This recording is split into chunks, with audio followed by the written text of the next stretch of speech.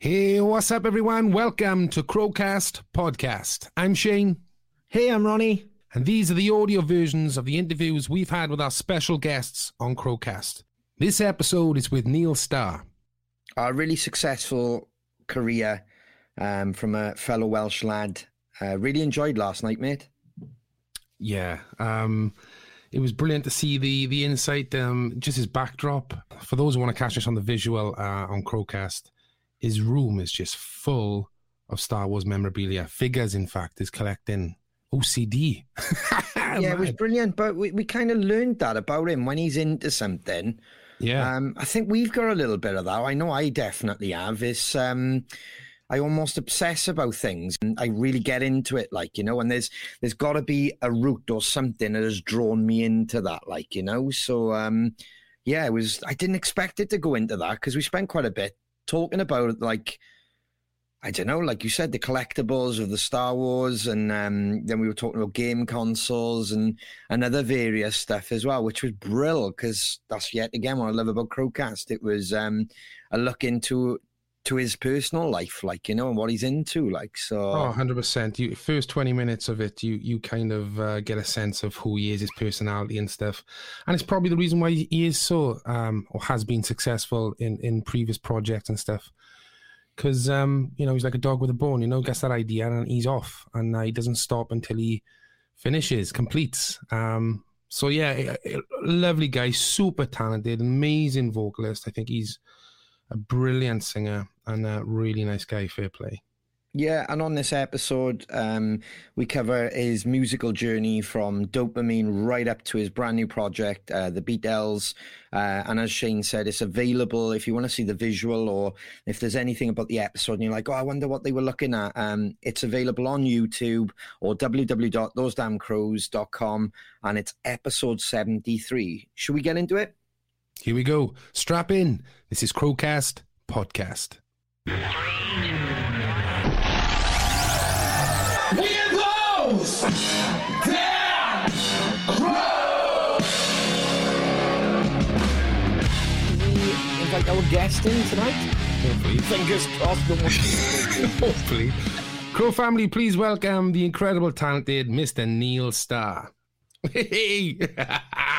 Well done, son. He's frozen. Hey! Love it.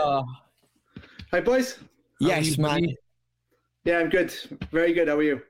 Good, man. I'm looking at your backdrop there, but it looks like a museum. What is going on here? Tell everybody what's going on.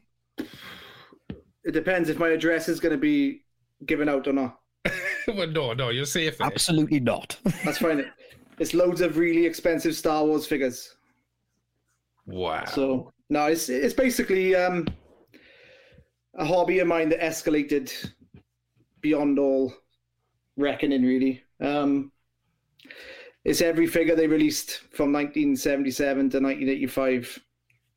Oh, my God, dude. I'm a bit embarrassed, actually. No, I think it's amazing, Neil. Honestly, I seen you kind of putting little things on socials, and then I'd obviously spoken to people as well in the scene, and they were like, "Oh man, he is well into it." And you're the same with the video consoles, wasn't it? Like the old Mega Drive, Saturns, Nintendos. Yeah, man. I had tons of that stuff. I sold it recently though. What? Because the plastic crack is expensive, so something had to give. So, to further expand the Star Wars collection, I had to sell the games, basically. Right. Oh, so, wow. It's a shame, you know? It's a shame. But even your light there, that's the Death Star, isn't it, when it goes back up, is it? It's just an IKEA one that looks like it. All right. Oh, that's brilliant. It's the reason I bought it, but yeah, it isn't an actual Death Star. Ah, right. The only thing in the room that's not Star Wars, and I said it. Yes, IKEA. You found it. Yeah. The one thing. That's incredible, dude. When did that happen? When did you start collecting them? Or have you just always been a Star Wars? I loved the film as a kid. I used to watch it every day. Not gonna lie. And then when I was about 13, I went to school. Came home, and my mum was like, "Oh, mum, where's my figures then?" Sold them, gone. I didn't realize you were still playing with them. It's like, Fair play. The giveaway sign was the fact they were all on my floor, in like poses, and I was playing with them last night. But don't let that be a hint that I was still playing with them. But yeah, so they went, and then I never really recovered. So I had to get them all back in my early 20s. So yeah, I mean, I started collecting them back again slowly, and I got all of them loose as you would play with them as a kid. Yeah. And I thought that would be the end, but then one day I thought, but a cheeky one still in the packet, just one. Yeah. How cool would that be? I'd love one of them. That arrived, and I was like, this is incredible. I'll get another one. And then 96 later, they were all there, all done.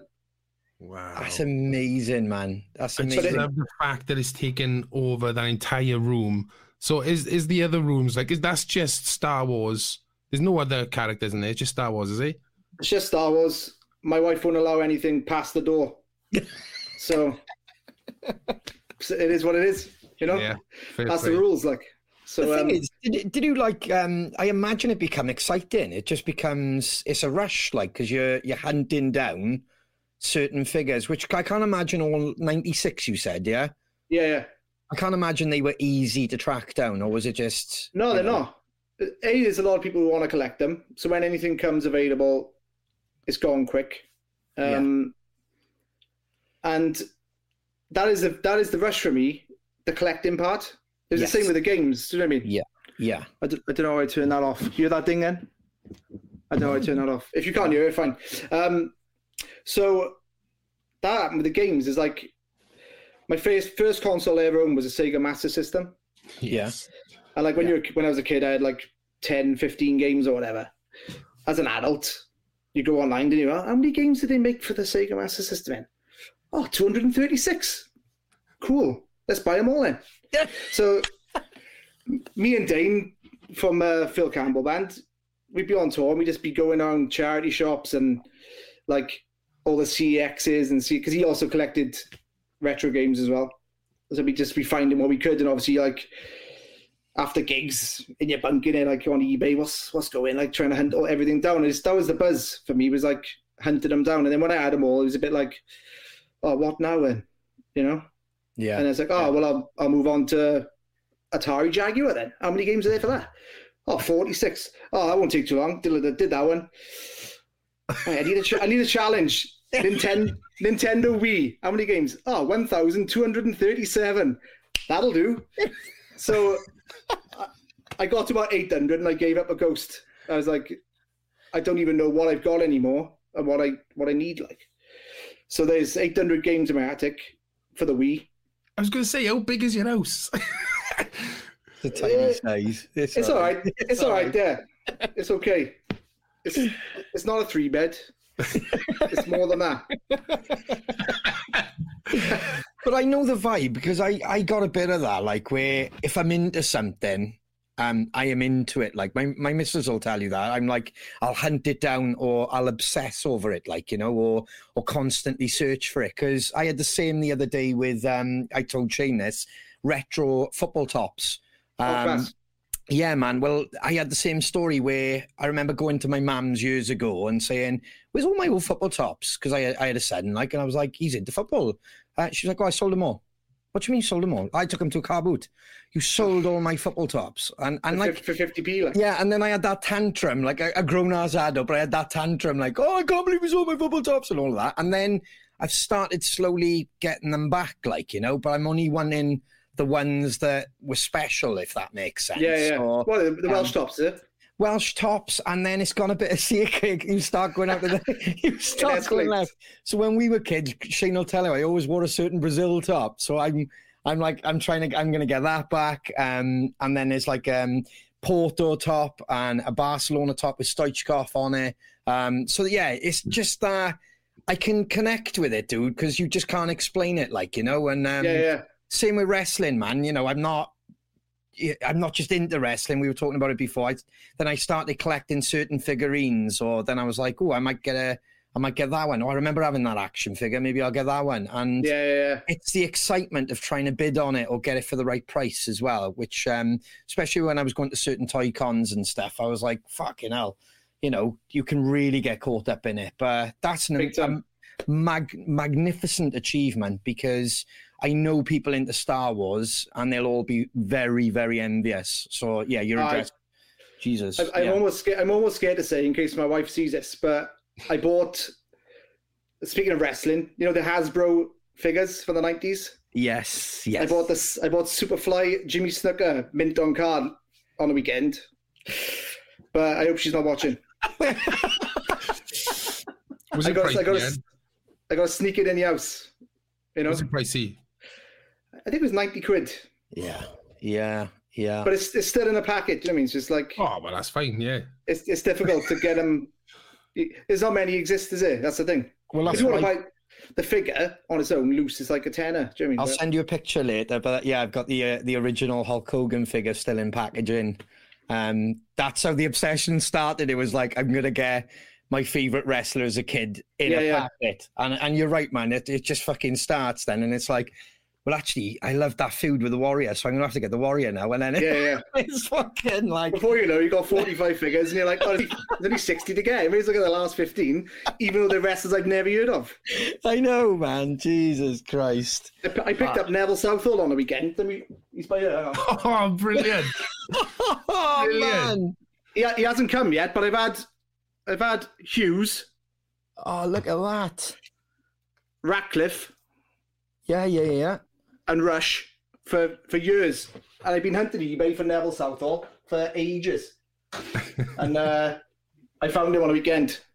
Put a cheeky £4 offer in, and he's on his way. There we go. See? It's great, isn't it? I love that. I love that.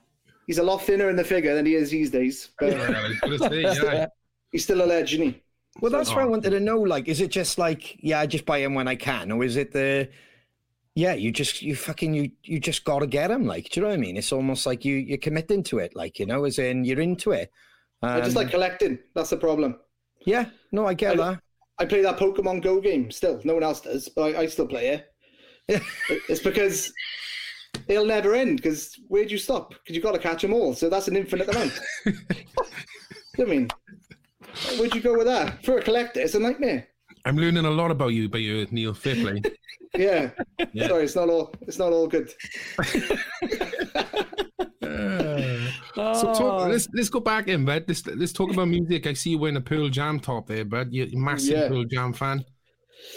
Yeah, definitely my favourite band. Yeah. Got a little bit of a Pearl Jam t-shirt collection, actually, to go along with your football tops. Yeah. I bought one off the original drummer, David Brucey. Shut up. Whoa! Did you? It's amazing shirt. Wow! I didn't get to meet him; it was all done online. But yeah, it was cool. It's in my wardrobe. I haven't worn it. Can't, just in case it fades or something. But yeah. Fucking hell! Yeah, so did that come about? You were just after that T-shirt, and he was so happened to sell it, or you just kind of came across him? Or? Just specifically looking for that one T-shirt. I mean, I bought, when I was in Japan, we'll talk about this probably later on, I was in Japan touring, and we're in this vintage clothes shop, and there's this Pearl Jam shirt. I was like, oh, that shirt is amazing. It's like caricatures of them. It's from the first tour. It's like, bought that, came home, and then years later, I was like, oh, I wouldn't mind ripping that shirt off with Attack. So we had caricatures drawn. My mate from down the road does drawings. Minty, his name is, amazing. You might even know him through football, Casual Kicks. And he redrew us all as characters for this T-shirt in the same way this Pearl Jam one was. But I gave him the shirt to copy, and then we were on tour, and he dropped the shirt back down the print shop. And I came back off tour. I was like, oh, Justin, where's my Pearl Jam shirt? He's like, what Pearl Jam shirt? I was like, my Pearl Jam shirt. My mate said he dropped it back down, He picked up his rag off the floor. He'd been cleaning screens with it. Oh, no. I was like, oh, you're joking me. He'd ruined the shirt. I was devastated for ages. And so, yeah, I was on the hunt then for one for a long time. And then randomly, somebody pointed me in the direction of one being sold by the original Pearl Jam drummer, like, so pretty random. Managed to get it at a decent price, so I was happy. But yeah, my other one ended up as a rag in a printing shop, like, which wasn't good. Bit of a wheeler dealer, but didn't it, by the sounds of it? I am a bit, yeah, not gonna lie. But it's something in me. I just like collecting, and it's a weird thing. So yeah, but yeah, I love Pearl Jam. I got a shirt when I saw them last in London a couple of years ago now, just before lockdown, I think.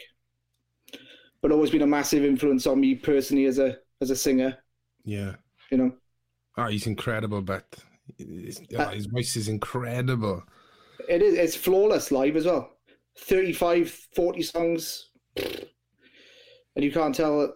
He's not just singing easy songs, like. No, and exactly. I love the fact they change the set list every gig. That's incredible. I didn't know that. Every gig, Eddie Vedder writes a set list out, hands it to the band as they're walking on stage, so they haven't got a clue what they're playing until they're about to walk on stage. I didn't know that. That's incredible. If you go back and look at, like, because they do loads of like bootleg, official bootlegs, don't they? I don't know if you know. Yeah. But they do. They record all the gigs, and every single gig is different set. It is pretty special, like, Wow. I've seen them about 2 or 3 times, but I wouldn't have noticed that, if that makes sense. So I know they've played different songs each time, but I didn't know. I generally didn't know. I thought, like some bands go on a cycle, don't they? And then you're like, I've been doing them for 2 years, so they're obviously going to play something new. But that's fucking magnificent, that is. Gig to gig. If you did a whole tour watching them, you'd see a completely different set every single night, which is pretty mad. That is. So were they the inspiration in bed? Were they the first band that made you want to pick up the guitar and sing, or was there other? What were you listening to as a kid? It was actually Nirvana. There's a program on TV when I was too young to watch it really, but it was on late at night on a Channel 4. It's called The Word. Yeah. Do you remember? Yeah. And Nirvana came on. I wasn't even into rock music at all at this point. I think I was listening to Criss Cross at the time with my jeans on backwards. But we had like... But you went looking for those jeans as well, didn't you, online? Oh, yeah. Hey, he's dead now. Rest in peace. So Nirvana came on and played Teen Spirit, and I was just like, what the hell was that like? And that was like a light bulb moment for me. I was like, I want to be in a band. I want to play guitar. That was just the best thing I've ever seen. And I think the next week, Rage Against the Machine came on and did Killing in the Name. I was just like, what the fuck's going on here? Like, what is this? What is this music?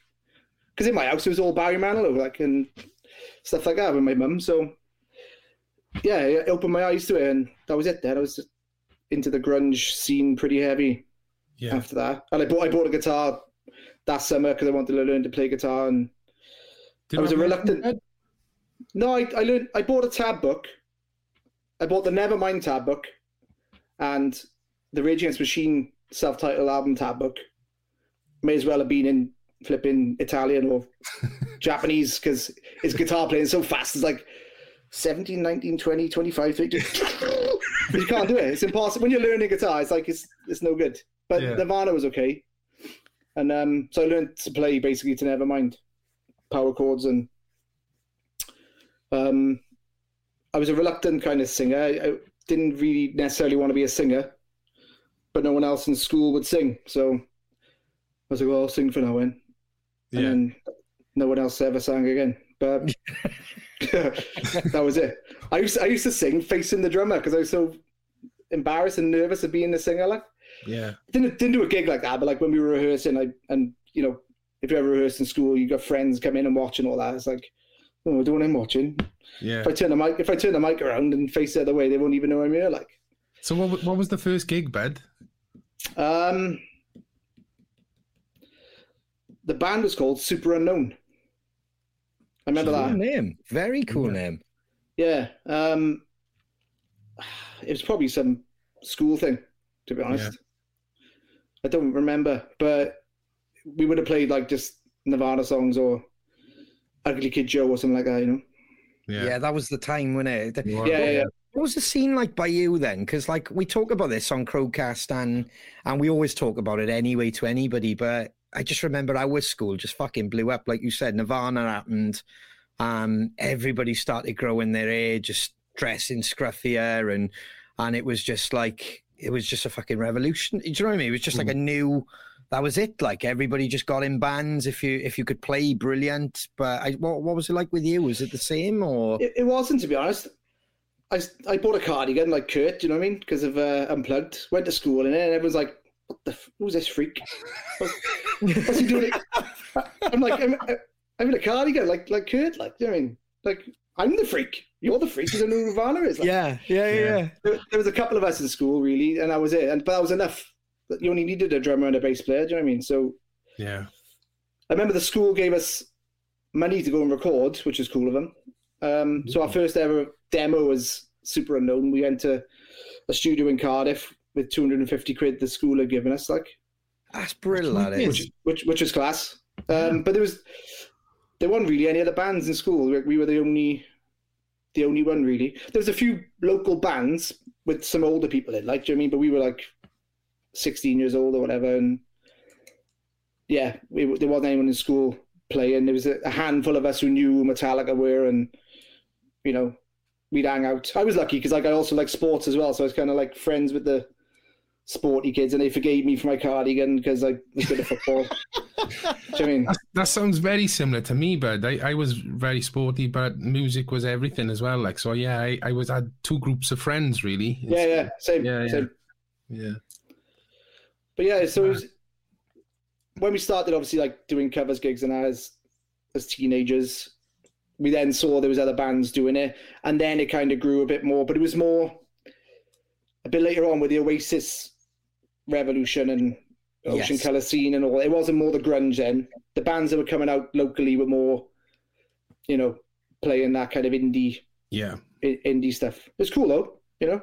And we also played those songs when we were covering them, do you know what I mean, as well? Yeah, I mean, both pockets were cool. I mean, because we don't live far from each other. It's just, I always explain this to everybody. Everybody kind of knows everyone, but there's still a large enough radius to do or be active, especially back then, because you could almost tour Wales. You know that. You could, you know, at 15, 16, 17, you could do like a proper tour around Wales of just pub clubs, like, you know, and it was...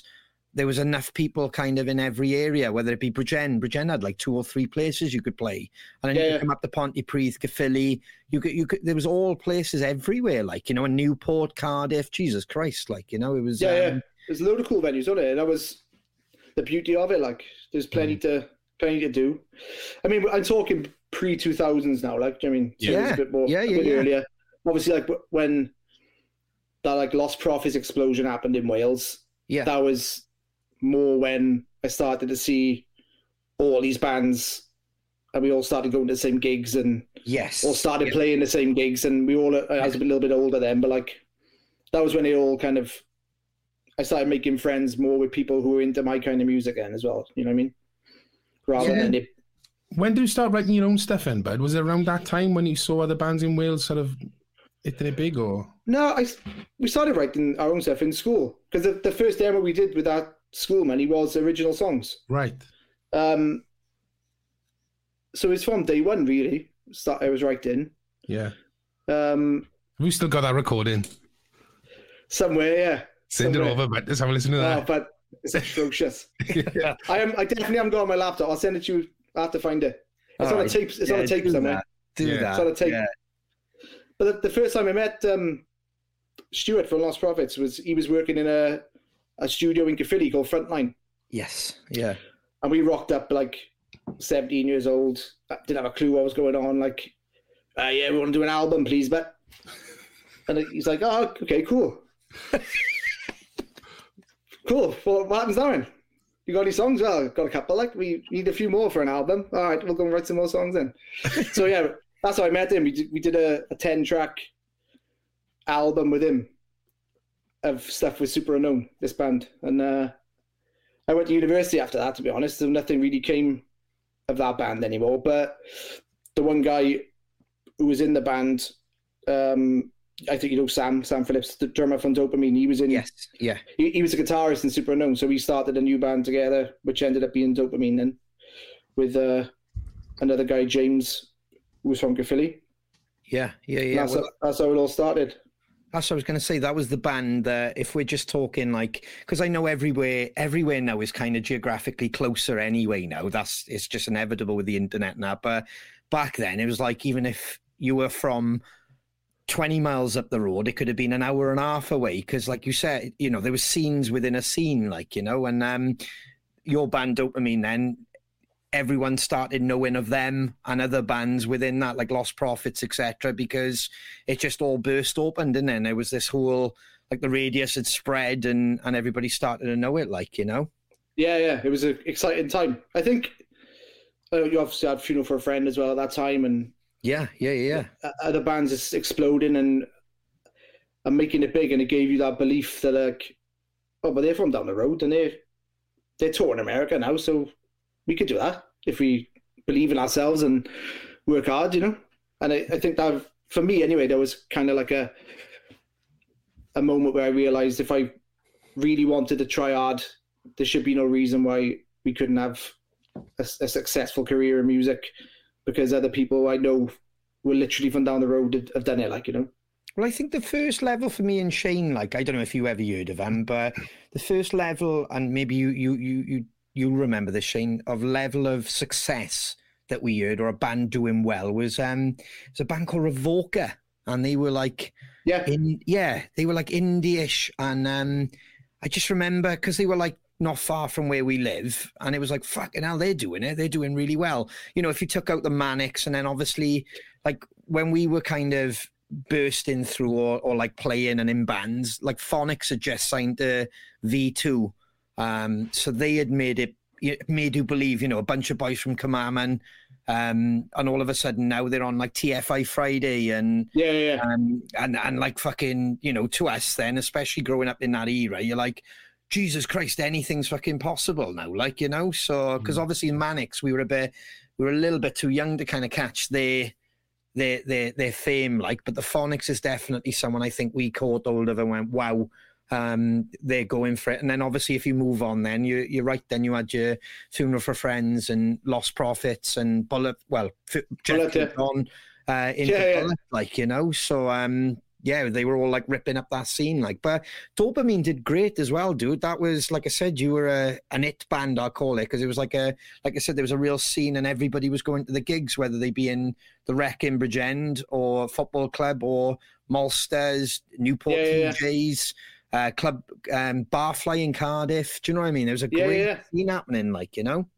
It was. It seemed like everyone was supporting each other at that time as well, you know? Like, if you weren't playing, you go and watch your mate's band, you know? Yeah. And the shows, it was great. And then you had other bands who were doing all right, taking those smaller bands out with them on tour to give them the help and exposure they need to reach a bigger audience. And it was real. There's a big thing in Wales, wasn't it? It was, like, you know, everyone was helping each other out, which is great. Yeah, I just got corrected. It's Revolver, not Revoker. That was Jamie's. Revoker? That was Jamie's band, yeah. Jamie's band. That was on the tip of my thing. Yeah, Revolver back in the day. But yeah, 470, like. I mean, that's bloody hell, boys. There is from the past that it is the Dopamine days, like. I had nothing to do with me, but I had nothing to do with me. This is your life now, isn't it? It's like, hang on, no, I didn't sign up for this. It happened. You can't remove it. It happened. So, dude, it was a great, like I said, it was a great time for me and a great time for so many others. When it came out that you were coming on here, the amount of people who messaged saying about Dopamine, it was brill, like, you know, and that's a real fucking credit to you and the boys, like, you know, because you did the work.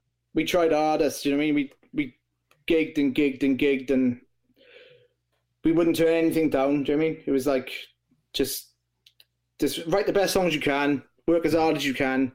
You know, we all quit our jobs to do it full time, even though there was no money in it. Like, but that was kind of how you had to look at it back then. It was the theory was gig 365 days a year, and eventually it'll click, like, and something will happen. And we did do some amazing stuff, in all fairness. The very first tour we did was with what's that band called? Under Oath.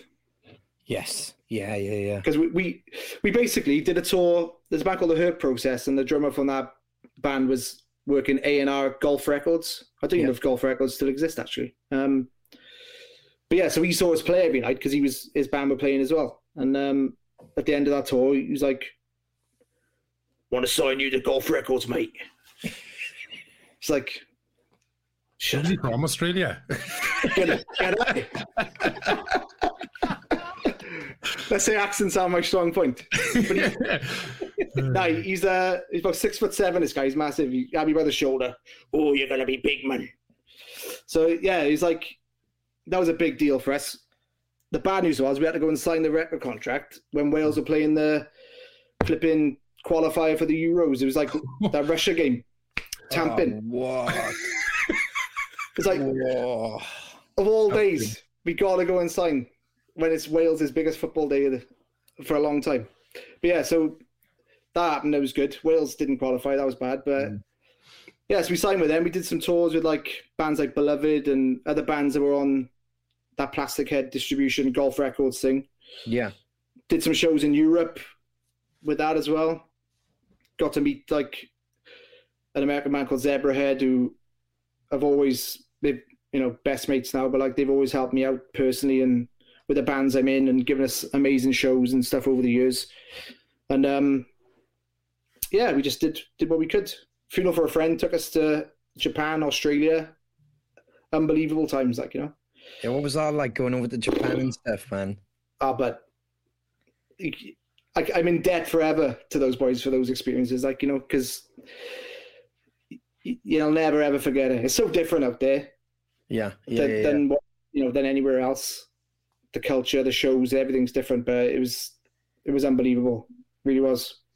We did it with Lost Prophets as well, actually. So we did it twice, lucky enough. But yeah, it was amazing. We had a record deal out there, which helped us get these tours, because we had to have a label giving us some funding to go out there because we couldn't afford to do it ourselves. And yeah, it was just incredible. Walking at Tower Records and then these big displays with your face on, and I was like, "Yeah, bye," and like people stopping you in the street for photos, and it was class. It was really good times. It was like, it was so different to like being back home then. Yes. Yeah. Because like, you wouldn't be, even though like we did it right locally and all that and stuff, nobody's stopping you walking around Cardiff to go and have a picture, but it's not happening really. But in Japan, it was bonkers. People hyperventilating just to have a picture with you, like, is pretty cool. And the arcade machines were incredible. We were sat there playing Super Mario Arcade. I looked to my left and it's the Enter Shikari boys. It's like, bloody hell, boys. What's going on? So random. Like, I think we played with them in Bridgewater Rugby Club like the week before, and then we're both just randomly in this arcade place in Tokyo a week later. That's mental. It was so funny. I'd love to play Japan. Who would you run? It's definitely on the bucket list, like, and Australia as well. When you just said Australia, because I know a lot of the boys have been out there, and I've heard all the stories, and whether it's the Bullet Boys or Sean or other people, and they're all like, "Oh man, when we went out to Australia, or when we played this festival, or when we did that," and you're like, "Fucking hell!" But I know a lot of the festivals are gone, or what they were have gone. So I'm hoping that scene kind of comes back, like, or something in that kind of, that fucking thing, because they sound incredible times, in all fairness. It was a banging festival there called Soundwave. That's the one, yeah.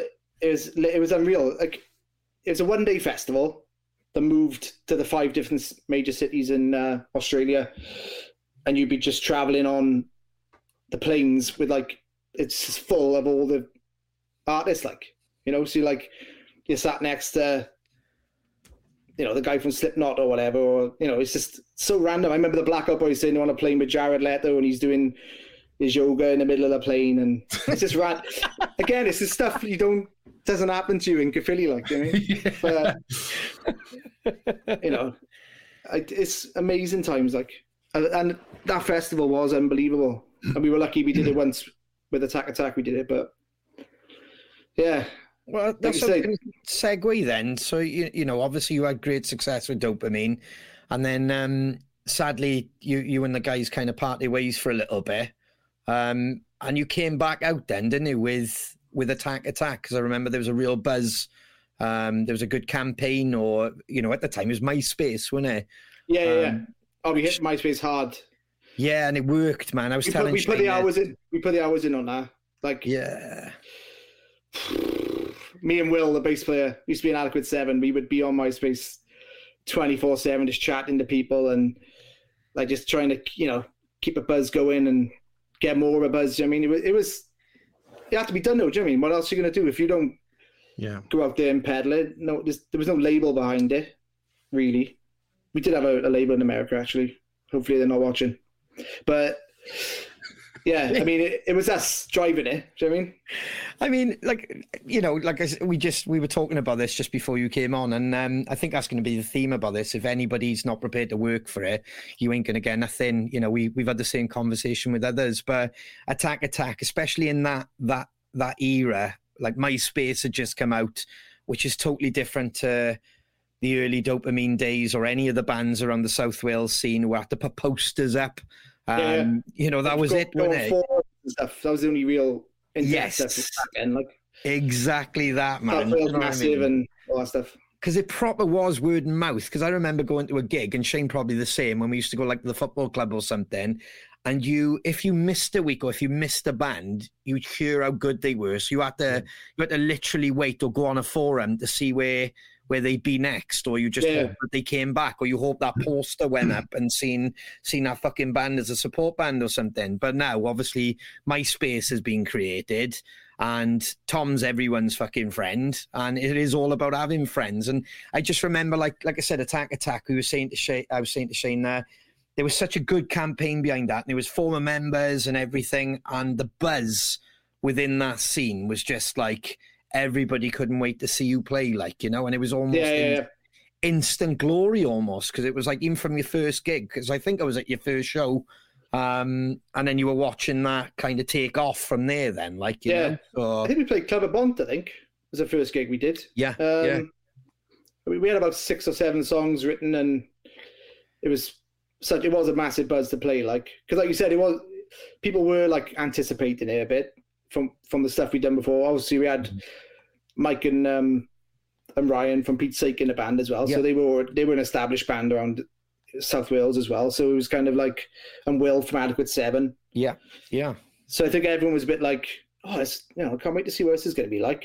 And we kind of hit the ground running with that, because we had people already backing us from the other bands. You know what I mean?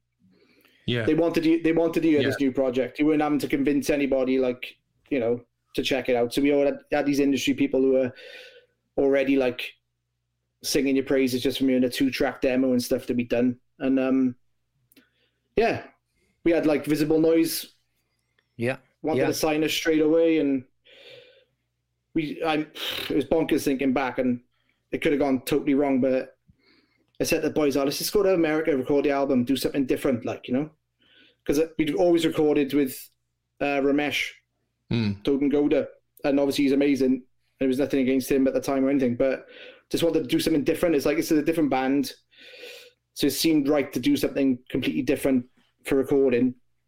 And a couple of the boys from the Prophets had moved to LA, and Stuart, like I said to you earlier, he had a studio in Caerphilly years and years back. He was like, come to LA and I'll record you. The old days, So okay, we got no money, so let's think about how we can do this. So I looked at my credit card, what the limit was. For some reason, they gave me a 16 grand credit limit. Did the sums, 15.5 grand. Job done. Job done. Let's go. Book our tickets. We stayed in a place called Oakwoods, which we had Nirvana stay when they were recorded Nevermind. We were just living a dream. We were nobody's, but we in LA, living it up off my credit card. Because the photos were going on MySpace as well at the time. Yeah. This is the beautiful thing about this story, is if that was a year or two before, you're telling people that, we've been to America. But because this is your first social network site, it's all of a sudden anybody in the scene is looking at fucking photos of those boys partying it up by swimming pools, and it's they're in fucking America. Yeah. Yeah. Mike Griffiths in the hot tub, loving life. One night, it was about 11:30 at night. He'd had a long day in the studio, Mike, love him. And we were just in the hot tub, like, yeah, boys. Phone goes, Stu. Yeah, drum takes are no good, but get back. It's midnight, like, Stu. He's like, you have to come back. We haven't got time to waste. So we're back down the studio. Mike was devastated. So in his beers, like. Yeah. He probably had about 5 beers by then. I was going to ask you, but what was the, like, as you said, you know, the anticipation for it, because it was a new band and, you know, ex-members of X, Y, and Z, but, like, was the writing process different, completely different, or did it come really quick? What was the vibe compared to the other band and that? Well, like the writing side of things, was it mainly you, or? No, we all wrote stuff. Me and Ryan spent a lot of time together at that time writing stuff, but also Will, the bass player, he's like a riff machine. So he'd come up with these riffs. He'd just email me songs. I'd be like, wicked, I just got to sing over this now. I haven't got to even write anything. Like, right. I mean, there's a song we had, You and Me, and there's this riff on it. And when I heard it, I was like, this is fair play, this is class. Like, and so that helped because there's more people. Yeah. See, you know, it wasn't like people in Dopamine didn't chip in, because they did. We all wrote together in that band as well. But like, I think more was offered in with Attack Attack early. Yeah. You know, like we got a lot of stuff in early days. Yeah. And yeah, that song You and Me ended up going on Guitar Hero, which was mental. Yes, Wow. I know. Yeah. I'm glad you said that. Yeah. Like, that was a hell of a blag, to be honest with you. Like, unsigned band. Like, we got a manager in who sorted all that out for us. Ewan Grandy was class. And then next thing you knew, we had a publishing deal because of that, basically, I think. We signed the same day as Phil Collins. And like, we were signing away. I won't tell how much it was, because it was a decent amount of money, but I don't want to say like. And we're all chuffed in there. Oh, yeah, wicked boys, yeah. And the guy's like, oh, do you want to know what Phil Collins got, boys? Like, yeah, go on in there. 51 million. Ah, thanks for that. Champagne tastes a bit funny after that. Yeah. 51 million. Wow. So yeah, it kind of put a dampener on the day, but yeah, it was cool. And then, you know, we did loads of cool stuff with that as well. Loads of cool memories with that Attack stuff, and full of optimism going into the second album. Went and did that with Ramesh, and you know, we really were loving the songs, and we're really super optimistic. Like, this is going to go up another notch now when this comes out. We signed to Hassle Records as well, which is a good label in the UK, and for some reason it just didn't kick on, which was gutting. Like, you know, it just needed to go up that next level with that album, and I think ultimately that's why things fell apart with it, because I think Ryan got a bit disillusioned with the fact it didn't kick on, and we were also confident it was going to, because the songs, we were really happy with all the songs and everything. But yeah, and that was kind of it then. It kind of all started to end after that. Was that your choice, or was it just like the label? What, like, how did that come about? You know what I mean? Because like, obviously you guys can write banging tunes. So was it ever a thought of, well, just like do another album, you know, keep going? Or well, we did actually, like, but I think, and again, the grass is greener looking back, but I think at the time, you know, I think the thought was, well, this will kick on now to slightly bigger venues, and it, looking back, it was, what we had was great. You know, we were playing shows to cut 100 people a night. Some nights were worse, some nights were better. But you wanted more, you know, and because that didn't happen, I think just get a bit disillusioned with the whole thing. And I think, you know, Ryan made the first move in leaving. And I think once one person leaves, it doesn't feel like the same band anymore. Yeah. You know? And then we started recording the third album. And I can't remember if it was just before we went in or during recording. Mike, the drummer, was like, oh, I'm gonna leave a band as well after we've done the album. Like, so it was just me and Will at that point, you know? Yeah. And you're faced with the decision of, do we, you know, replace Ryan and Mike, and then go and tour the album, or do we maybe go and start something new and take it as a fresh start sign? That would mean such an head fuck. Like, you know, you're going in to record, you know, an album. Like, that would put me in a right pickle. I would spin my head because, you know, when you go in to record music, you're doing it with those boys. You know what I mean? It's that means something. But like, then half of them are gone. But Ryan had already left before we started recording the album, so I was doing all the guitars on the album anyway, whilst we figured out, you know, what was going to go on moving forward. I think we did announce he left. Or maybe we hadn't. I can't remember. But yeah, so I was doing all the guitars anyway, and it's like, okay, we'll figure out what's going to happen after we've finished the album off and everything. And then it's a bit of a extra blow in when Mike decided he wanted to go as well. And yeah, the decision we made at that point, me and Will, was, well, we'll put the third album out. Yeah. And we'll start a new band, me and you, together. So we started a band called States and Empires then. I don't know if I've ever admitted this to anyone, but we had 4 songs on our Attack album, the third one, that we thought, no, we'll keep them for States and Empires. So 4 songs on our States and Empires album were meant to be Attack. Right. Attack songs. Ah, fucking hell. So we released an EP then, pretty much straight away with States and Empires, which were those 4 songs that were Attack. We recorded them and everything. Mike was the drummer on them, even though he wasn't the drummer in States and Empires. Yeah, because Jono was the... Jono joined, yeah. Yeah. And then we did a full album then with Jono on drums. And yeah, again, I was like, that album felt... I think it still feels like the most real I've been.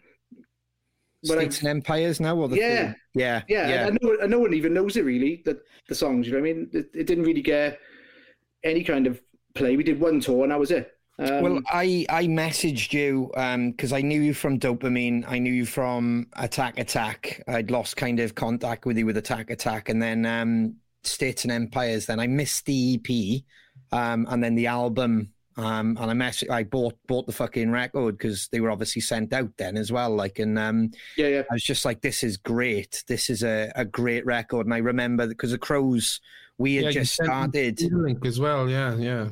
Because we were all listening to it in the camp, weren't we? And going, fuck, this is something we relate to. Do you know what I mean? Because I love that about music, man. It don't matter if you know anybody in the band and stuff. It was the fact that we knew you as well. It was like, this is a cool band. Just audible, like, you know, just this is this is exactly what I would listen to. This is exactly what I would buy. And I think we played a show with you finally in like EVI in Ebervale. I think was it Shane or was it fucking? I'm sure it was Ebervale. Yeah, I'm sure we played there. Yes, yeah. We got to play with you up there, and it was great because you were seeing those songs come to life then. Yeah. And I was so glad we seen that band. That's because I know obviously that kind of didn't last for a bit, and then it was gutting because we were so supportive of it as well. We were fans of that band, like, you know. So. Yeah, that was gutted, man. When we did a tour with it, and it was a harsh reality. Like, you know, it's like it doesn't matter what band you were in before and who liked that band. When you start a new one, you can't bank on anyone giving you that loyalty or time of day, like, you know, even if they loved your other band. And that was a bit of a wake-up call for us with that, because I thought more people would get into it because they liked Attack or whatever. And the tour we did was real hard, like, you know, it wasn't many people came to the shows, and they were free gigs as well. We set up this whole free tour, like. That's right, yes, man. Yeah. I don't know if I was negative, because if you don't commit to buying a ticket, you know, maybe you aren't going to come. Like, I don't know. But it was a hard time. It was a hard 3 weeks. And I think, yeah, after that 3 weeks, we came back from the tour, and I'm pretty sure that's when Jono was like, I don't know if I can, you know, I need to earn some money, all the stuff, real stuff, you know what I mean? Yeah.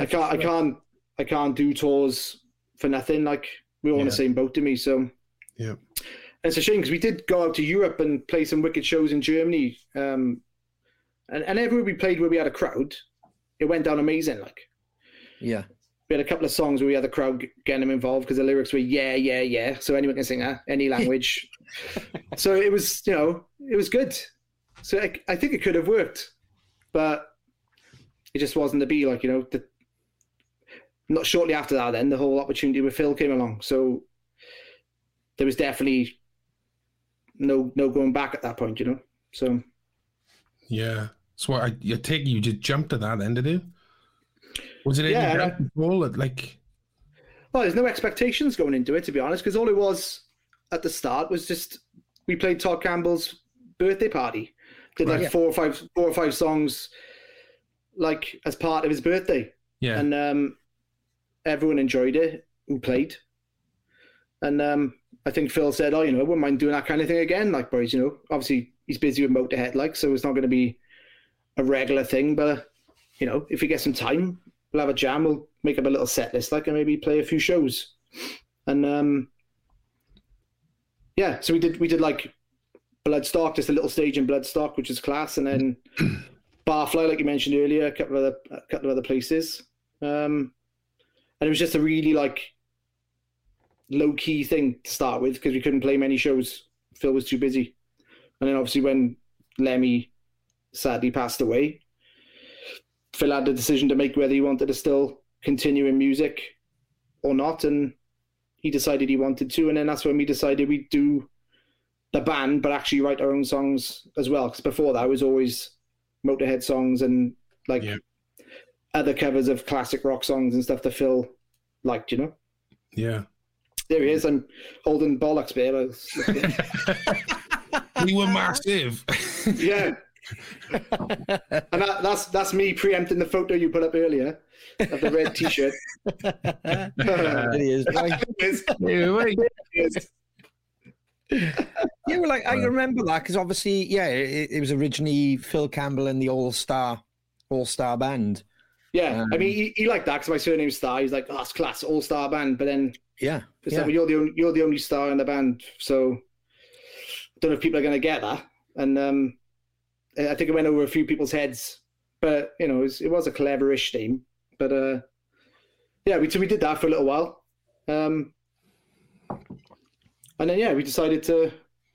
Well, Phil decided he wanted to do the band more as a originals band, and that was great. We got to then actually write songs together and do unbelievable things like that. Yes, incredible. Where does that? I'm trying to think where that was. Imola, is it? I don't know. It's not Caffini, but I know what. No. You're a long way from there. Yeah. Fucking hell. Yeah. The songwriting. I'm sorry, but to ask the same question again with this band, but the songwriting. What was that like in this band with Phil? Basically, Todd or Phil or Tyler or Dane would write some music. In sound check sometimes, or stuff, when you're out in the house, you write stuff or whatever. Yeah. So all the music would come from them. Yeah. And then Todd would basically send me like a demo of some music, and then I would just write the melodies and words over that. That was the format for all of that, basically. Right. For everything we did. So it's handy because everyone in the band could play guitar. Do you know what I mean? Like everyone could write. Dane's on drums, but he can play bass like a bastard, can't he? And he can play guitar. It was really, every album's got everyone on it, Yeah. Class. And then we did a I think it was a 5-track EP to start with. And that just went down really well. We released it on the Motorhead imprint on UDR Records because like the connection with Phil and everything there. And it just went down really well. Phil sent it to a few people, like flipping Guns N' Roses management people, and they were loving it, and it was class. It's like everyone's into it, which is it's a bit of a relief for me personally, anyway. Because like obviously I'm stepping in as a singer associated with Phil Campbell with the legendary Motorhead, like So it was always a bit of a in the back of my mind, like I'm never going to try and be like Lemmy.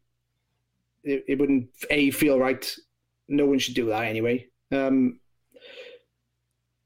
So when people actually were complimentary about the songs. It was a load off my shoulders, really, because I didn't want to try. I wanted to write what I wanted to write. I didn't want to try and write something that I thought, Motorhead fans would like. Yeah, of course, but yeah. So there's always that element of doubt in your mind then when you're writing. It's like, is this going to translate to everyone now? Yeah, but absolutely. But all the feedback was always awesome, So it was cool. Yeah. And did some super rad stuff with that. Then went on and did obviously headline shows all over the place. Yeah. All different types of. We used to play a cruise every year. Did the motorboat? Right, yeah, and the Fozzy one, didn't you? You did the Chris Jericho cruise. Yeah. The Megadeth cruise. I think Dane was saying that he was like, you were on late on the Fozzy thing, and then all of a sudden Jericho rocks up, fucking singing with you and Phil and all that late. Yeah. It's random. There's been a few random ones where I'm singing and then I looked to my left and then it's Dee Snider. Here he is. There he is, man. Hey. I'm singing with Dee Snider. I'm singing with Chris Jericho. Yeah. I'm singing with Whitfield Crane. I was a massive Ugly Kid Joe fan. That was mind-blowing when he came up and was singing. Yeah. We did a little tour with them as well. And where was that too? UK. UK, was it? Yeah. Supporting them or? Yeah. They offered us the whole tour, I think, but I think maybe we could only do the UK part for some reason. But he let me sing Ugly Kid Joe's song in soundcheck. My mind was just blown, Yeah. And I came off and he's like, yeah, you got the words a bit wrong, but I'll forgive you for that. I was like, I stuffed it. My one chance with Whitfield Crane, I stuffed it. Oh, that's there we go. Dude. But yeah, it's some absolutely class things. The biggest thing we did was at Guns N' Roses shows. They were unbelievable. I'm saying as if they're no longer. They're still going, obviously. Yeah, but I genuinely remember seeing the poster go up before you'd even played a show. And then luckily with social media and stuff, when you put some of those crowd shots up, I was just like, fucking hell. Wow. That's that's what we grew up on, wasn't it? Seeing those crowds, it's fucking that's proper. That's how you draw a gig, it's fucking hell. It's a different level, Well, yourselves, you try and take it all in when you're on stage, but you can't take it all in, can you? And then to have those photos to look back on later in the night or a month down the road or a year down the road, it's nice, because you do your best to try and live the moment and soak up every inch of atmosphere you can, but yourselves, you get on stage and it's over before you know it. What do you like, Bud, before you go on stage? Are you nervous? Do you get? I mean, it's obviously crowds like that. Well, that was a different level. Personally, no. I get more nervous. Do an open mic night to my mum's there or something. yeah. Honestly, genuinely, but I'm quite I had a little routine where I'd make my honey and lemon and do some warm ups, and so that'd be the same routine every day. Yeah. Slip the denim jacket on, and just try and enjoy it. Nerves not really a thing for me on those shows. I think maybe the first couple I did with Phil, I probably was super nervous. I can't remember, but probably more because it was the first band I've ever been in where I didn't have a guitar as well. So I was a bit what do I do with this? So I just held the mic as tight as I could for 40 minutes. Yeah, did that take a few gigs to kind of adjust to that? Were you looking back at videos and stuff, just seeing how you move? And I'm not sure if I ever really adjusted, to be honest with you. It's hard. When you've had a guitar for that long in front of you, it is a bit of a comfort blanket. I definitely watched videos of Eddie Vedder and stuff to try and get some ideas of what I consider to be cool frontmen do. Yeah. And he's always bopping around and bringing the energy, and that's what I tried to do as well. Just tried to be as energetic as possible whilst also keeping a little bit of breath to be able to sing. But yeah, it's hard because you got these moments where there's obviously guitar solos. In that band in particular, there's a lot of guitar solos. So it's well, what do I do now as a singer? I don't want to just stand there and do nothing, but I don't want to go mental because obviously it's not my moment, it's someone else's. So I found those moments challenging, to figure out what to do. It sounds weird, I would probably, too. I'd be stressing out over that. yeah. I'm lucky, really, because Shine doesn't like solos, so he's like, so I don't have to worry about it too much. Yeah, take the limelight quick. Take it. I'd love a breather on stage. I just don't get him. Like, Oh, they are handy, aren't they? yeah, They're few and far between. Yeah, man. And now let's talk about your new project, which it really excited me from the off, to be honest. I didn't know you were up to anything. And then obviously when that popped up on Facebook, how did that come about, dude? Started lockdown, basically. So it's been in the works for, a year or so. A guy I did a tour with Attack, who's from Germany, and we just stayed in contact, stayed friends after that. I messaged him, start of lockdown, and said, look, do you like the Beatles? Stupid question, but he's like, yeah, I fucking love the Beatles. It's like, oh, do you want to do like a punk rock Beatles band then? Because the original idea came about back to States and Empires. We did a couple of Beatles songs with States and Empires covers. We never released them because it happened right towards the end. Ah, right. Cool. So there's a couple of tracks on this album which are literally original versions of those States and Empire songs, basically. right. So they've been there for literally years, Wow. But like I've always thought it'd be a cool thing to do, but then I've never had a time to actually sit down and do it. Because there's been various like ideas spat around over the years of like with Dane and Todd and stuff of doing stuff together with it, Yeah. but it's never materialized. Like so, yeah. I messaged him. He said, "Yeah, I'd love to do it." I messaged Will, who was in Attack, and said, "Remember those couple of songs we did with States and Empires? Do you want to do a full album of it?" Like, and he's like, "Yeah, class." So we basically, it's all gone dark. Hang on. Put 20 pence in, man. Oh, I skint. I haven't got a band anymore, boys. Can't afford lights. It's what it's like. It's Hang all on. bloody Star Wars figures, that's right, man. Yeah, it's true. Yeah, I'm not gonna lie. petrified. He's in the dark with it, and all his collection starts coming down. Like, do you know what I mean? Fucking hell. We're almost there. That'd be our band, Howard, wouldn't it? Yay! Right. There he is, boy. I got one of those fancy lights, see? Ah, love it. My daughter uses it for TikTok, so it's still there. So that's in. I'll move out across a bit, and we will be in shot.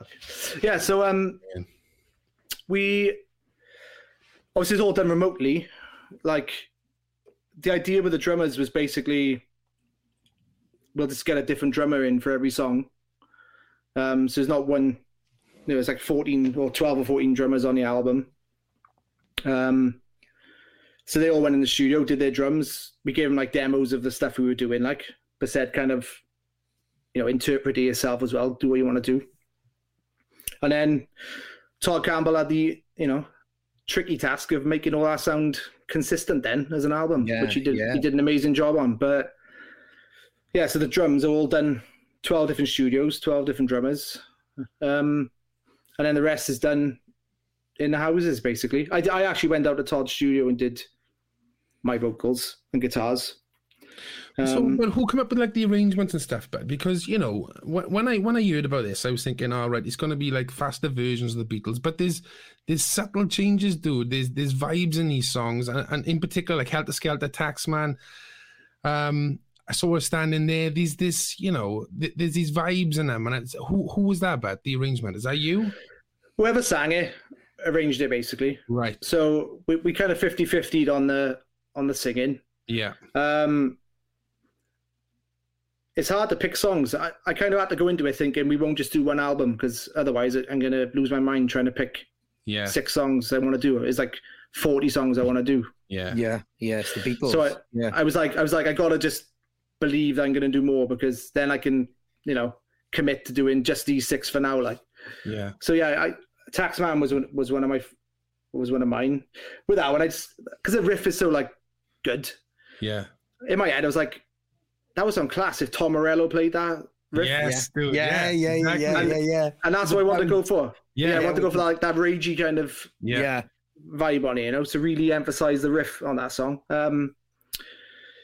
Helter Skelter, I've read a bit about it. Like Paul McCartney wanted to write the heaviest song ever written at that time. That was his basic goal. He heard the Who apparently and was like, "Oh, we gotta write something heavier than that," because they're claiming to be the heaviest band in the world.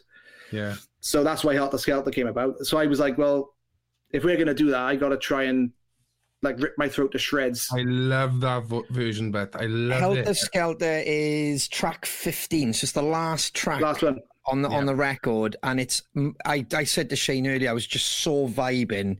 Because obviously I heard the first video you did, and I was like, "Fuck, I love this. I'm sold on this." And I hadn't even heard the other 14 tracks. Yeah.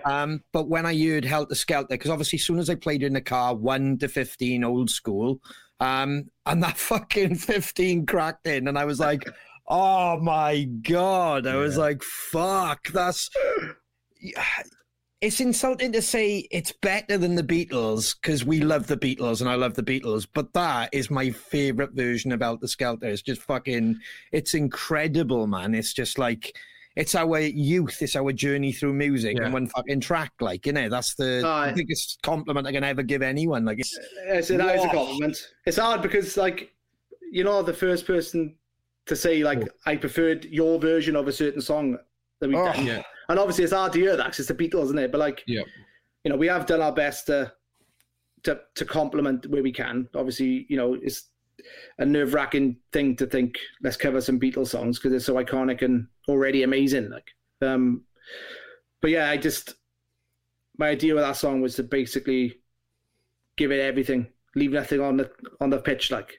Yeah. I'm pretty sure we'll never be able to play it live, but I was going to say, man. Oh, yeah. Don't tell me that because I was like, oh, can you imagine this live? How fucking heavy that. Oh, I was just like. Last song on the tour. Last tour date, last song. That's what that'll be. Probably. Just the vocals, man. Oh, killer. It's cool as well because we put one of those octave guitar pedals on the guitar as well to make it sound really heavy, like that low thing, which is class. But yeah, it's so yeah, if I sang it, basically it was my choice of song and my arrangement and vice versa. So there's obviously going to be other albums then? I definitely want to do more, 100%. Get the old Ronnie boy on a track if he's up for it. It's well, we grew up, me and Shane, it was so mad that you chose the Beatles because like we started in school playing the Beatles, didn't we, Shane? It was our curriculum. Our music teacher. That was our songbook, like. Yeah. I had the same. Yeah, and then when you go down that rabbit hole, and like we went to college then, and I remember like doing like, you know, session work, if it's called that. We were playing with like our old college lecturer, and he'd just be like, just 17, or he'd just be throwing you Beatles songs, and I didn't realize how many I knew without even rehearsing with the band. Like, you know, it was just, and that's not saying they're easy, it was just their arrangements, and they're so fucking catchy.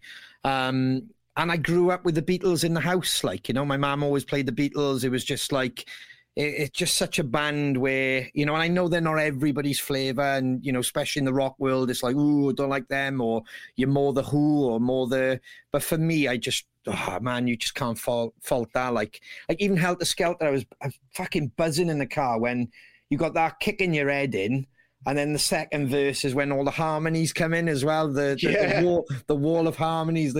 And I'm like, fucking hell, you're buzzing. I've always been a fan of them. I used to like a layer harmony, like now and again with Dopamine. Like we used to push Ramesh's original 24 track to the limit sometimes with the old vocal harmonies, like. But loves a harmony, don't you, Shano? Oh, but I love him. There's no limit. I was listening to the album, and I was like, please still have the harmonies in that before I'd even press play. Like I love the Beatles, grew up on the Beatles, but what you did, bud, you know, you did it your way and the boys' way, with the arrangements and stuff, but still had the beauty of the Beatles and those harmonies, bud. And they were class. Absolutely. You can't take them away, can you? Because you can't. It's part of what the Beatles are, like, isn't it? Yeah. You know, there's so many interesting harmonies. Like it's difficult. Like, Paperback Writer. What a version, yes. Yeah. I googled a video on what the harmonies were. I do recommend you do this afterwards. There's a guy somewhere in Norway or something, and his video is hilarious. His voice is terrible. And his accent's brilliant. It's like, Paperback Writer. and he's like, video 2. Paperback writer. And it's like these different videos. Oh, it's brilliant. That's how I learned. That's how I listened to the harmonies. Oh, it's class. But like, there's a bit in there. It's like there's a backing vocal on one of the verses. I was like, what are they actually even saying there? Like, and I did a bit of digging around, and they're saying Frere Jacques. Frere Jacques. Yeah, I was like, so random, like stuff. I must have heard that song 500 times and never, worked it out. And then when you have to sing it, you got to know what it is like. I didn't know that. Yeah. Wow. So it's just random stuff like that, figuring out what they're saying and on little bits that you've heard a million times, but don't actually know what they're saying. It's mad, that is, because Ronnie does that on our songs, and that's not even joking. Yeah, I'm fucking terrible at that. I'm terrible. I hate the fact I fucking shit with lyrics. Even like Foo Fighters songs I grew up with, I'll change a word, but I don't know if it's like part of like dyslexia or something, but it's almost like I hear something else and that's it. And I did it with our band, and Shane noticed it first, then Lloyd caught onto it, and then they were taking a fucking piss. So I'd sing just a line on my own behind Shane, just a separate melody, and they were like, what the fuck are you singing there? And I can't even remember what I was doing now, but it was completely, and Shane went, that's not the lyrics, bro. I was like, it is, isn't it? He was like, no. And then he sang me the lyrics. I went, oh, mine sounded right. Mine sounded right, though, didn't it? I was trying to justify the fact of... They weren't even lyrics. They were just noises. You just made these noises. Yeah, with like one or two words chucked in there. Yeah. Yeah, it's kind of like the old oi-ois with the punks and stuff. Do you know what I mean? So it was almost... it was fucking... Hang on. Oh, there we are. Yeah, times like these. Whoa, whoa, whoa, whoa. So I just I down in a whoa, whoa, like a Beach Boy fucking whoa, whoa, whoa. Yeah, mad, like, it's just fucking mad. So, yeah, I'm guilty of doing that with the band, unfortunately. So, learn the lyrics. Have you looked at your lyrics on Apple Music and that when the lyrics come up when you listen to a song? No. Have a look at your own songs. I'm looking at some Phil Campbell ones. And there's some absolute howlers in there where they got the words wrong. Some of them were even better. And I was like, why did I think that? Keeper. Yeah. I'll take that one down. I can't remember. It was this song called Ringleader. And there was a line in there. And it's like, oh, that line is genius. It's not what I sang, but it's what they got done. I said, that line is so Kurt Cobain, it's unbelievable. I'm gutted I didn't think of it. And I said to the boys, like, boys, you got to see his lyrics, like, but almost every song's got a mistake in it, and it's hilarious, like. But the process of this record must have been so exciting when you were seeing it all come together, like, do you know what I mean? Because I assume, was it just going to you, or was it going to you? And who was the other singer? What's his name? Sibby. So was it going all out at the same time, or was it? To be honest, it was a bit of a weird one, because if I wasn't singing it, yeah, he would do all the guitars. Cool. If I was singing it, I'd do all the guitars. Yeah. So, like, I kind of wouldn't hear anything until I went to Todd's studio to sing my backing vocals on his song. Right. And I'd be like, oh, this is fucking wicked. Yeah. So yeah. I'm the last man in it now, putting the last little bit on it. So I was hearing the songs a lot of the time for the first time, which was... So the anticipation wasn't really there building up. But then once, like, Todd had done the mixes... I just wanted it out there. I wanted everyone to hear it, like, you know what I mean? But you've got that waiting game then of getting everything ready and, got to do what you got to do. But, yeah, there wasn't really that anticipation building up whilst recording because, I was either recording all of it, my end, and it's done, or I was hearing it at the very end once everyone else had already done their stuff. I remember Todd sending me the drum track to I Saw Her Standing There as a solo track, and he was like, what is going on? He's like, how am I going to deal with this, like? It's just one drum solo. If you listen to it, the song on its own of the drums, it's just like... Yeah, because it's all... Yeah. So I hadn't heard, like, the demo he'd done with the vocals on, so I was, like, trying to imagine what this song's going to sound like just from hearing this mental drum track. Like. But it all worked in the end. It sounded good. But at the time, I was like...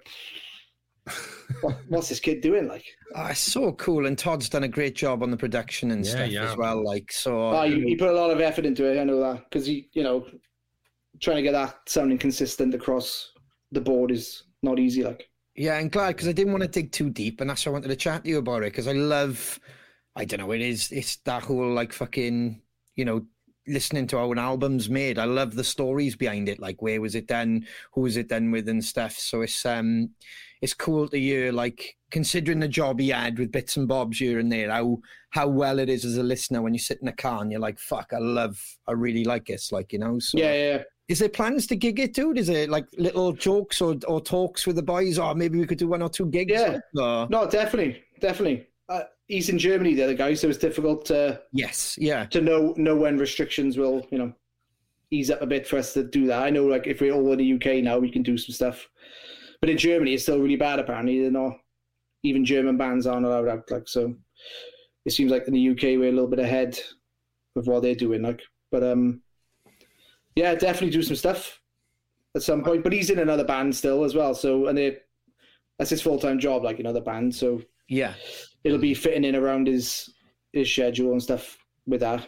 But the plan is to do it, and I'd like to do a second album, but like, fairly soonish if possible.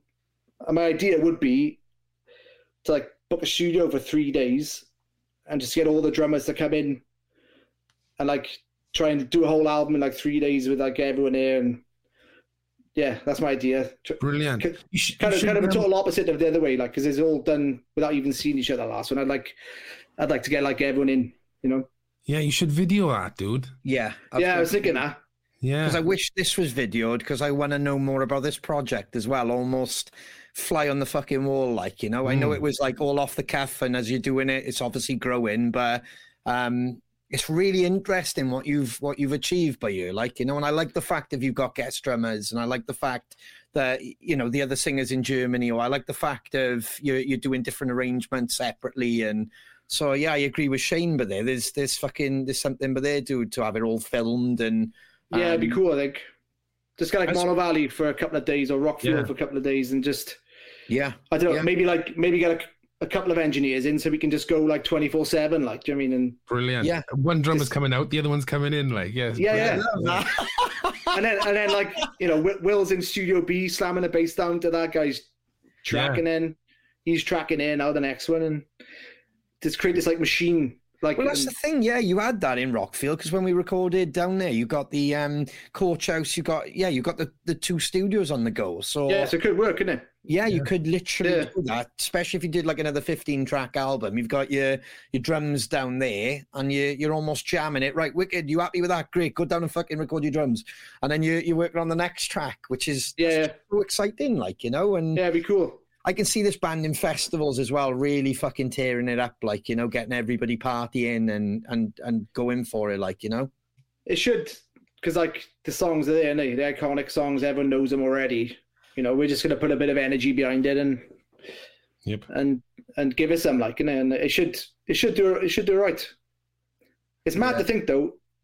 Well, it's the second album now. The last Phil Campbell album we didn't play it before we recorded it. We all did it remotely in lockdown. So I've done 2 albums now. I never actually played the song of either of them as a band. Like, it's mental.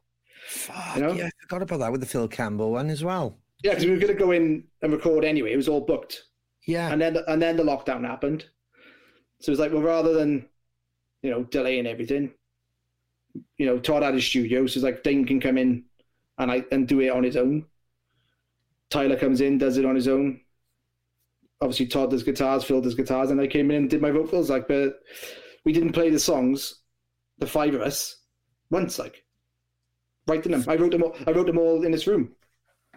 All the melodies and lyrics. Like, just Todd would send me demos of them all. Like, it's mental. That is you can do that this day and age. Like.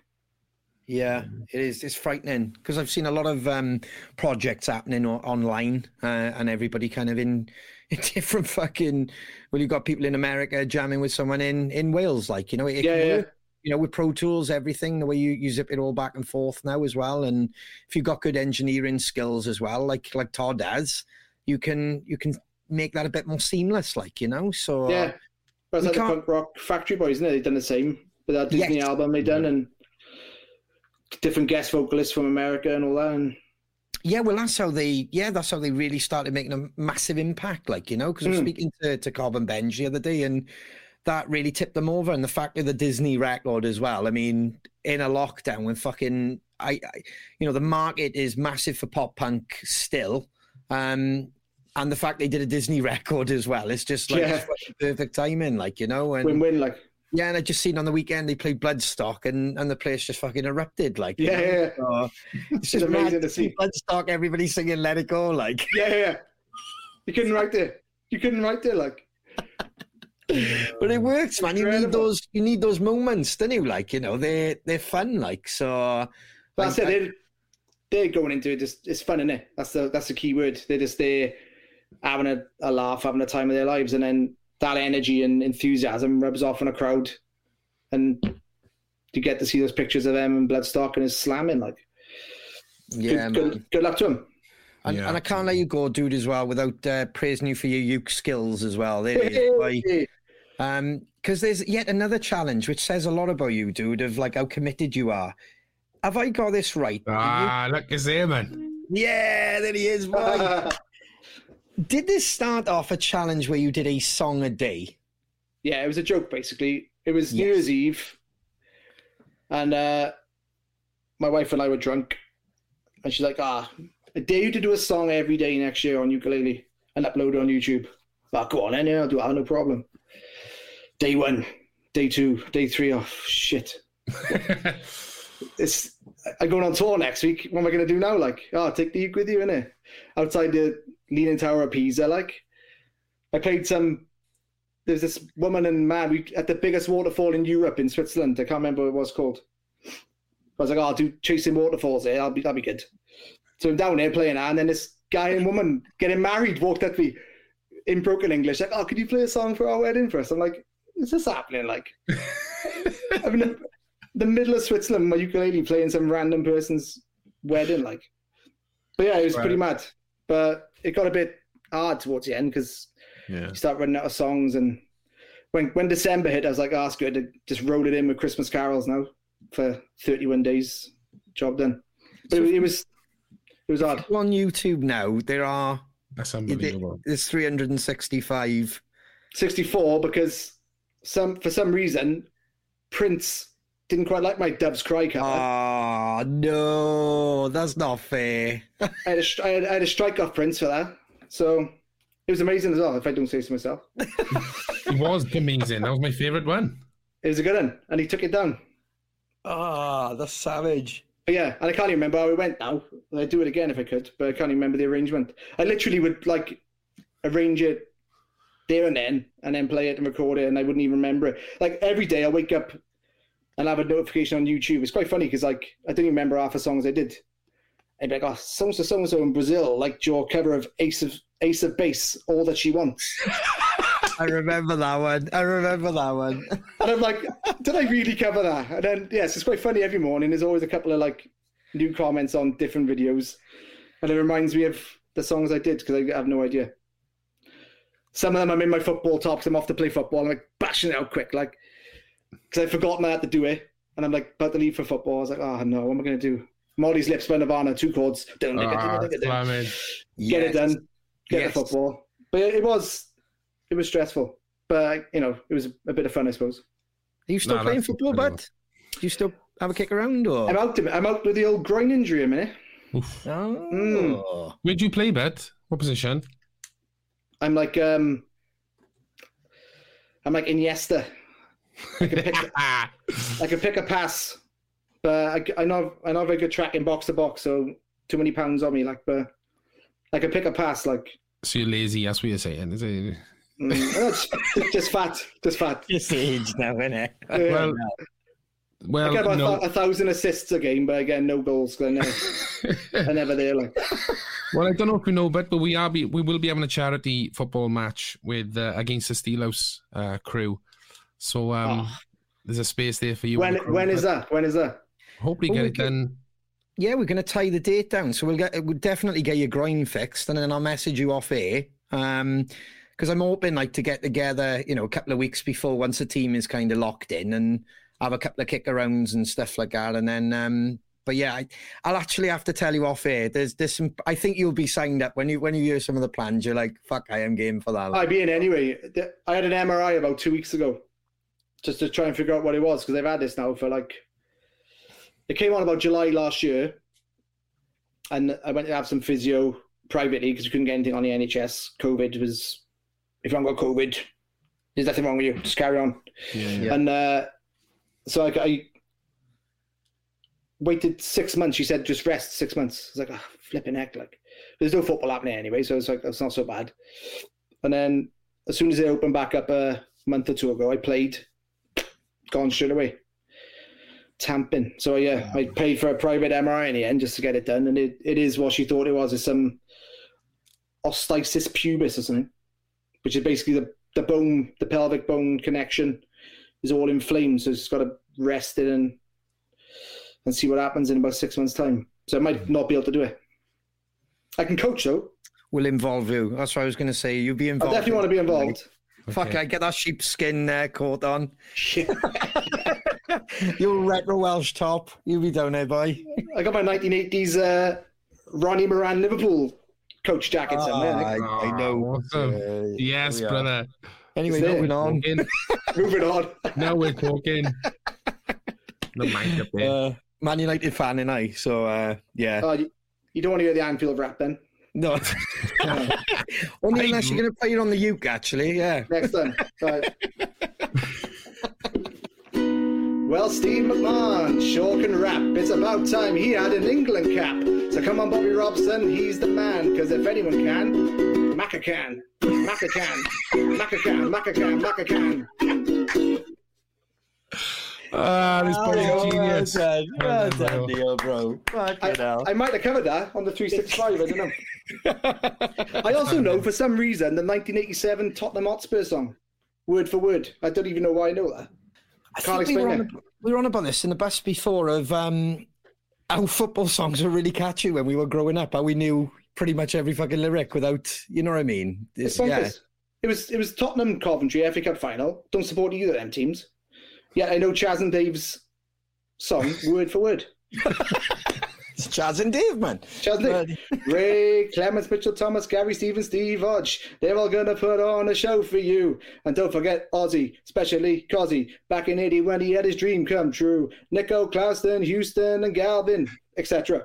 It goes on. That's the entire squad of 87, apparently. Yeah. No Harry Kane back in. There we go. Perhaps you come up with a song for the Steelhouse game, man. Oh, let's do that. Yeah. We wrote a banging Euro 2016 song on the van down to Leon. Me, Tyler Campbell, and Leon Stanford, and a few others. But we never recorded it. We should have. It was awesome. You have to take my word for it. Okay.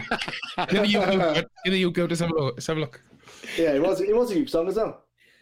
Brilliant. Neil, it's been an absolute pleasure talking with you, bro. Thank you so much for your time. Thanks for having me, boys. We need to catch up, dude. Yes, we will. We got to do that, honestly, ASAP. And I'll tell you all about the football thing as well. So yeah. That'll get you buzzing about that. That's we've got a couple of things planned for that, which I think you'll fucking love, mate. And awesome. You just said the 216 thing then, so we got loads to talk about that as well. So that's brilliant. Oh, what a time that was. What a time. Love it. Beautiful. We'll catch you for a beer soon, dude. All right? Yeah, man. Nice one. Thank you so much. Neil. If I don't speak to you beforehand, good luck with the show at the end of the month. Thank you, That is unreal. It's going to be awesome. Love it, bro. And if you want to come make us up as well, all right, we'll sort that out. I got tickets already, boys. Hey, look at that. You got to support the boys. Got to support the boys. In the youth, they're like, I got tickets. We're like, fucking hell of you. They're like, yeah, I got tickets. Thank you. The thing is, I think everyone, because of COVID and that, everyone feels a bit bad about, like, people haven't been able to do this for 18 months properly, have they? So yeah, it's like, it feels a bit wrong to say, can I have a guest list? Even though, like, you know, your industry's been screwed for so long. Yeah, man. But yeah, it's going to be good. Beautiful. Awesome. See you in a couple of weeks and we'll have a beer now, Anne. That's brilliant. Yeah. Bring the uke back and we'll teach Ronnie the Liverpool rap. Fuck off. Yes. Liverpool FC is hard as hell. United, Tottenham, Arsenal. I love it, man. Oh, Pleasure, bro. Thank you so much. This took a twist I didn't expect. Take care, boys. You soon. Bye, Thanks for having me. Ta-da, ta-da. Thanks for listening to Crowcast Podcast. Don't forget, this episode is also available to watch on our YouTube channel. For up-to-date information on everything Crows, follow us on all our socials or visit our website, thosedamncrows.com. Tidy. Ta-da!